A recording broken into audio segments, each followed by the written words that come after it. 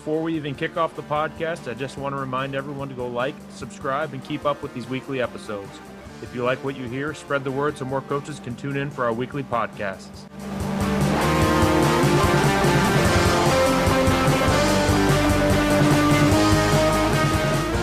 This podcast is brought to you by Throw Deep Publishing. Throw Deep Publishing is adding new content every single month, including the kind of in-depth clinic talks you won't get anywhere else. This month features 2 new releases. First, Coach Tyler Manus gives us an almost 6-hour clinic talk on the tight 3-4 defense. Coach Manus is the defensive coordinator at Southwest Florida Christian Academy and has simplified the Dave Aranda defensive system for the high school level. Finally, Coach Jacob Gill talks for over 6 hours on the 3-safety defensive scheme that's taking the game by storm. Coach Gill is the defensive coordinator of the defending Arkansas State champion Shiloh Christian Saints, and he goes into incredible depth and detail about the process of moving from a base 4-2-5 and adding a 3-down, 3-safety structure to the playbook without adding too much extra teaching. You'll find all this and more at throwdeeppublishing.com. Use the promo code PODCAST20 to get 20% off. That's PODCAST20, PODCAST20 to get 20% off.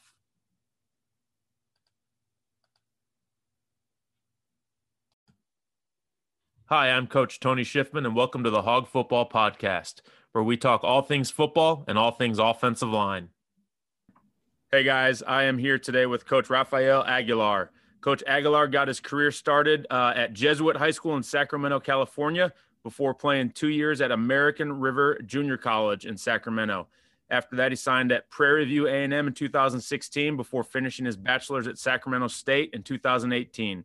While he was at Sacramento State, he got his coaching career started at American River College as a linebacker volunteer before moving to the offensive line assistant and then full-time offensive line coach at American River.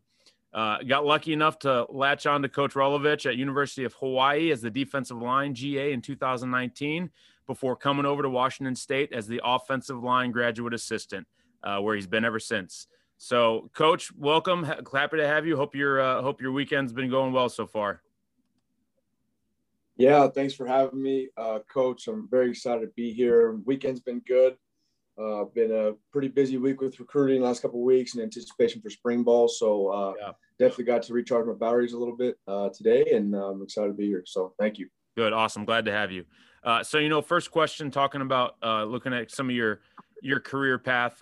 Talk to me a little bit about how the offensive line played a role in some of the successful teams that you've been a part of. So to me, the offensive line has been an integral part of the most successful teams I've been a part of, specifically going back to when I was a player in 2014 at American River College. Was one of the most cohesive units I've ever been a part of as a player. I'm talking about just 5 men being on the same page every single play, understanding what we're trying to do, the way we're trying to do it, and the tenacity in which we're trying to do it with. I'm a firm believer in the offensive line being the cog that the entire team revolves around. I think, I began my career at American River College as a player, and I learned from a great head coach, great offensive line and line mind, and John Oster. He always said, linemen win games. The team revolves around us. And that was the first bit of experience I got in the position. Because believe it or not, I started out as a quarterback my sophomore year in high school. So, really? Yeah, a little different mindset, but I made the transition my junior year of high school, and I never looked back. I fell in love with the position, what it stood for, and that 2014 team that I was a part of, I was the starting center, is the first team that comes to mind, just because it was a special unit, special group that had a bond, man, that was, it's hard to create that. And I think, as a player, it was really fun to be a part of that and have some success, because we ended up going to the NorCal State title game. We ended up losing, unfortunately, to City College of San Francisco by about 3 points. So went down to the wire. But that was the first taste, I would say, of the position that I had that played some key role in some success of the team. Sure. Awesome. That's awesome. And that's, you don't hear that transition too often from quarterback to offensive line, but it's it happens. So that's pretty cool that you're able to kind of embrace it and run with it as much as you did and as well as you did. Yeah. I mean, and truthfully, it's probably helped you out a little bit and kind of in understanding how to be an offensive lineman, because you had, quarterback obviously has to know everything about the offense and has to know everything about everything. So that's pretty cool that you had to, sort of roll with the punches a little bit like that. Absolutely. I was a quarterback until, basically fall camp, my junior season. My offensive line coach at the time saw me. He was like, "You're about 6'2", 250. You should play O-line." And I was like, "Absolutely, let's do it." I was a bigger guy. Knew the playbook from a quarterback standpoint, and it really did help me transition to the core of understanding the box. And I really attribute that to just, seeing the big picture and then seeing how us five up front fit into that big picture. So it was a tough transition. I would say about 2 weeks of rigorous study between two different playbooks, or two similar playbooks, but one within the other. But it was fun. Definitely. You don't hear that too often. No, that's cool.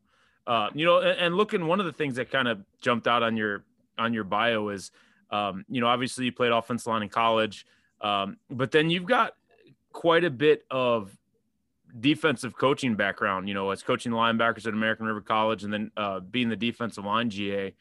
Talk to me about kind of the struggles you had with those, transitions of going from O-line to defensive coach and then going back from a defensive coach to an offensive line coach. Just talk to me a little bit about kind of those transitions you had and any sort of struggles that you might have dealt with. So right off the bat, I mean, the most simple is you have to draw our X's and O's upside down. It's a different way to see the game. Right. One thing, because I had no playing experience, I would get in at nose in goal line situations in high school, but that was just two gap, blow the center up, not really much scheme to it. So one of the biggest transitions that I had that I struggled with was just the idea of fitting gaps. Everyone's responsible for a gap, gap integrity, gap exchanges. Those concepts were new to me at the time. And I was fortunate to work for a really, really, really great defensive mind in Lou Baez. He's the defensive coordinator there at American River. He was the first person to teach me kind of the defensive philosophy and the big picture there, especially at linebacker, right? Because, linebackers are the captains of the defense. Right. They get everyone aligned, assigned, and in a position to execute. So definitely the gaps to start when I was at ARC was something that was new to me. And then once I got to the University of Hawaii with Coach Longo, I was working with the D line with him as his GA. Then it became, I understand the gaps now, but how can, alignments and how can we execute our alignments to get to our assignment, right? So if I'm a 5 technique, I may be able to play more with 4-eye if I have a long stick to an 8 gap. So the intricacies of the position in the defensive front, the defensive line there, that kind of opened my eyes to, wow, say I do go back to the offensive side of the ball, I'll actually be able to tell my guys based on alignment and their stance, where these guys are going to be going. Right. And that is something that our offensive line coach here at WSU does a really good job of as well, that I've seen and been firsthand witness to, is teaching our offensive linemen defensive keys, right? Stance tips, alignment tips. You can expect this pressure based on this front, you know what I mean? So it kind of opened my eyes a lot, and it was challenging at first. I'm not gonna lie to you, because I'm an offensive line guy through and through, and moving over to the D line was fun. I've taught more technique-based stuff with a program called Linemen Win Games, ran by head coach John Osterhout of ARC. So I've had some background in defensive line play, but not as much the scheme, right? So it was really, really, really fun, and it's made me a better coach. I'm excited. I think that I could definitely coach on either side of the ball, and it was really fun to have my knowledge expanded and just my experience, another perspective on the game. Right. Well, I mean, for starters, first thing, it's a different mindset. Like being an O lineman and being a D lineman, like it's just a different mindset. But I think I've heard from so many coaches that, they will tell a lot of people, especially a lot of young guys at the high school level, go coach defense or go coordinate a defense before you become a head coach, before you become an offensive coordinator, because now you can understand the structure and concepts behind the defense and the why. And you as an offensive guy can exploit that. So it's kind of interesting, the and I'm sure you kind of think of it the same way and treat it the same Mm-hmm. way, and probably did it when you were coaching D-line, because you knew how the offensive line was thinking and what they were doing. Yes. And just, put that to your advantage to retake advantage of them, Exactly. And it's about knowing your opponent, right? And if you have experience at coaching both sides, you know what the opponent, whether you're on defense or offense, you know what they're going to do. You know what the types of double teams you're going to get in gap schemes or in zone schemes. So, and you know how to exploit that, like you said. And I think that was what is so invaluable to me, was that I have that, I haven't just coached offensive line in the youth of my career. I've had that experience to be able to see that. And ultimately, I think, players that I'll be around will be better for it. And I think, it's great to expand your knowledge, you know what I mean? And just continue to grow and see things from the other side to see how you can improve. Absolutely. So, Absolutely. Mm-hmm. One of the questions I've got for you, and this is maybe to help out some young guys in the game and guys trying to climb that ladder, sort of take me through a day by day of what a graduate assistant maybe does at the Power 5 level, because I truthfully, I think a lot of people see those two letters GA and think something entirely different than what actually happens. So just kind of take me through a day as an offensive line graduate assistant at Washington State. Okay. Perfect. So I'll take you kind of through a more game week or that's great. More in-season day. So, typically you get into the office this past season around 5:30, 6 o'clock. We obviously had COVID tests in the fall. So that's something that we had to endure. You go up and immediately you go through your checklist of your day. And I'll take you a step backwards here. I have an actual list per week by the day of things that must be done for the next opponent that week. Mm-hmm. So typically that involves data entry, right? Film breakdown, scouting reports. So Monday I'll come in. I know that we just graded the film on Sunday from the game prior. I'm already moving forward onto the following opponent, right? So we're playing, let's see, we'll be playing SC that next Saturday. Southern California's data breakdown is done, right? Okay. So we'll play Oregon the week after. I'm working on their fronts, their blitzes, stuff like that on that Monday. And that really carries me through to Wednesday. At the same time, while doing my data entry, I'm starting to build my reports. Reports are a big part of what we do, just so we can have a big picture idea of what the opposing defense will do that week. And then obviously that'll take the majority of my morning, data entry and building those scouting reports as they go during the week. And then once you get closer to practice time, that's when you're obviously drawing cards that morning and into the afternoon for scout team. Typically the offensive coordinator will come in, give you a script, and you start getting the defensive clips from the film. You put those on a card as detailed as you can, just so it's clear and vivid for the scout defensive unit so they can execute at a very high level for that week. Then you go out to practice, right? You have your binder, you have all your notes ready to go for that practice. Say you have 2 different periods of scout team, you're going to have 2 sets of cards.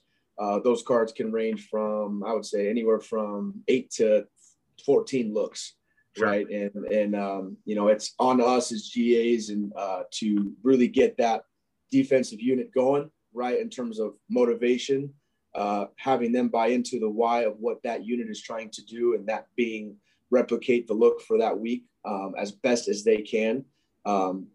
So the position's multifaceted. Also with the scout team, you'll meet with them and go over the opponent for that week and say, hey, you're going to be playing the defensive end that typically plays in the field here, right? So see what his rushes are, see what he likes to do. Is he a high effort guy?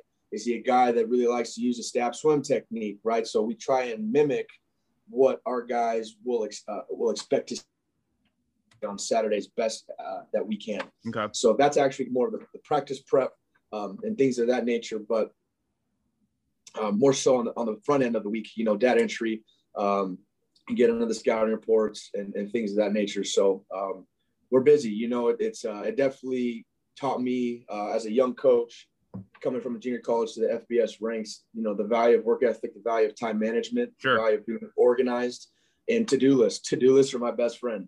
You got to write it down or else I'll forget it. So I write everything down, and I'm a creature of habit with that. Just because that's the way I am able to keep track of my progress and just my work throughout the week. So there it is. Awesome. And so correct me if I'm wrong. So let's say you guys play Oregon on Saturday, the game's over. Sunday, you guys do whatever. And then Monday, since you're playing, so you play Oregon on Saturday, you're playing Southern California the next week. And then the week after that, you're playing Cal. When you guys get to that Southern Cal week, you guys are already working on California, right? Like you're a week ahead with your breakdowns, correct? Absolutely. Yeah. Absolutely. Okay. Absolutely. We'll always be a week ahead in our breakdowns. And that's something that we have to have the information ready for Sundays and Mondays, so we'll always be a week ahead. Absolutely. I got you. Okay. So, yeah. So, I mean, it's, people, young guys listening that might not understand kind of what's going on. It's you're wearing a lot of hats. You're doing a lot of things. And it's not just, it's got a couple of different things that people might not expect. So, be prepared and be ready to go if that's the route you want to take. But I think you hit the key words right on the head with organization and time management, and that's true. I mean, and you know this, you've coached long enough. That's true in any coaching realm. If you don't have time management, if you don't have good organization, absolutely, you're going to struggle. And it's you got to have those if you want to be successful. Absolutely. So Coach, last question for you. If you could put together a Mount Rushmore of offensive linemen from guys you have played with, guys you coached, or guys you were maybe just a fan of, who would be on that 5-man offensive line? Oh, all right. Let's okay. That's a great question. I love it. Left tackle. I'm going to go down the line. Left tackle, basically because I wore his jersey number in college for this reason, would be Joe Staley. I think Joe Staley is the prototypical left tackle. Obviously, you can throw Joe Thomas in that mix. You can throw,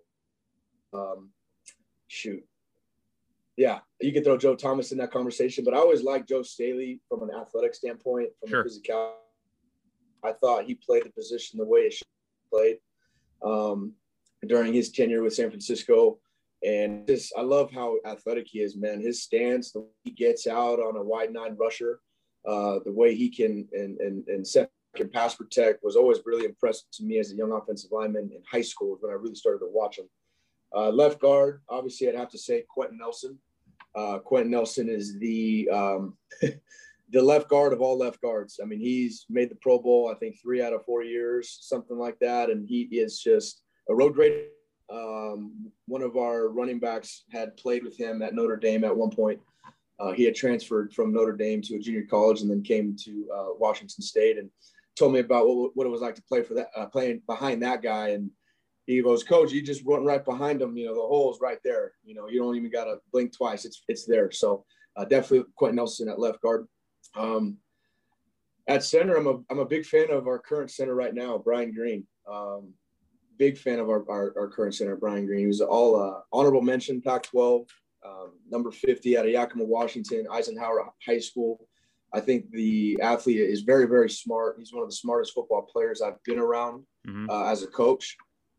He asks great questions. He's always engaged and locked in. He spends extra film time on his own, and he's very, very adamant about understanding the offense, the X's and O's, and what we're trying to get accomplished. So it's been really fun to work with him as his GA. Obviously working with Coach Weber, and I think Coach Weber's done a fantastic job with him and understanding our offense. It's been really fun to watch, man. I'm excited for his future, for sure. Right guard, I'd say, man, this is a good one too. It makes you think, you gotta go back to when he played.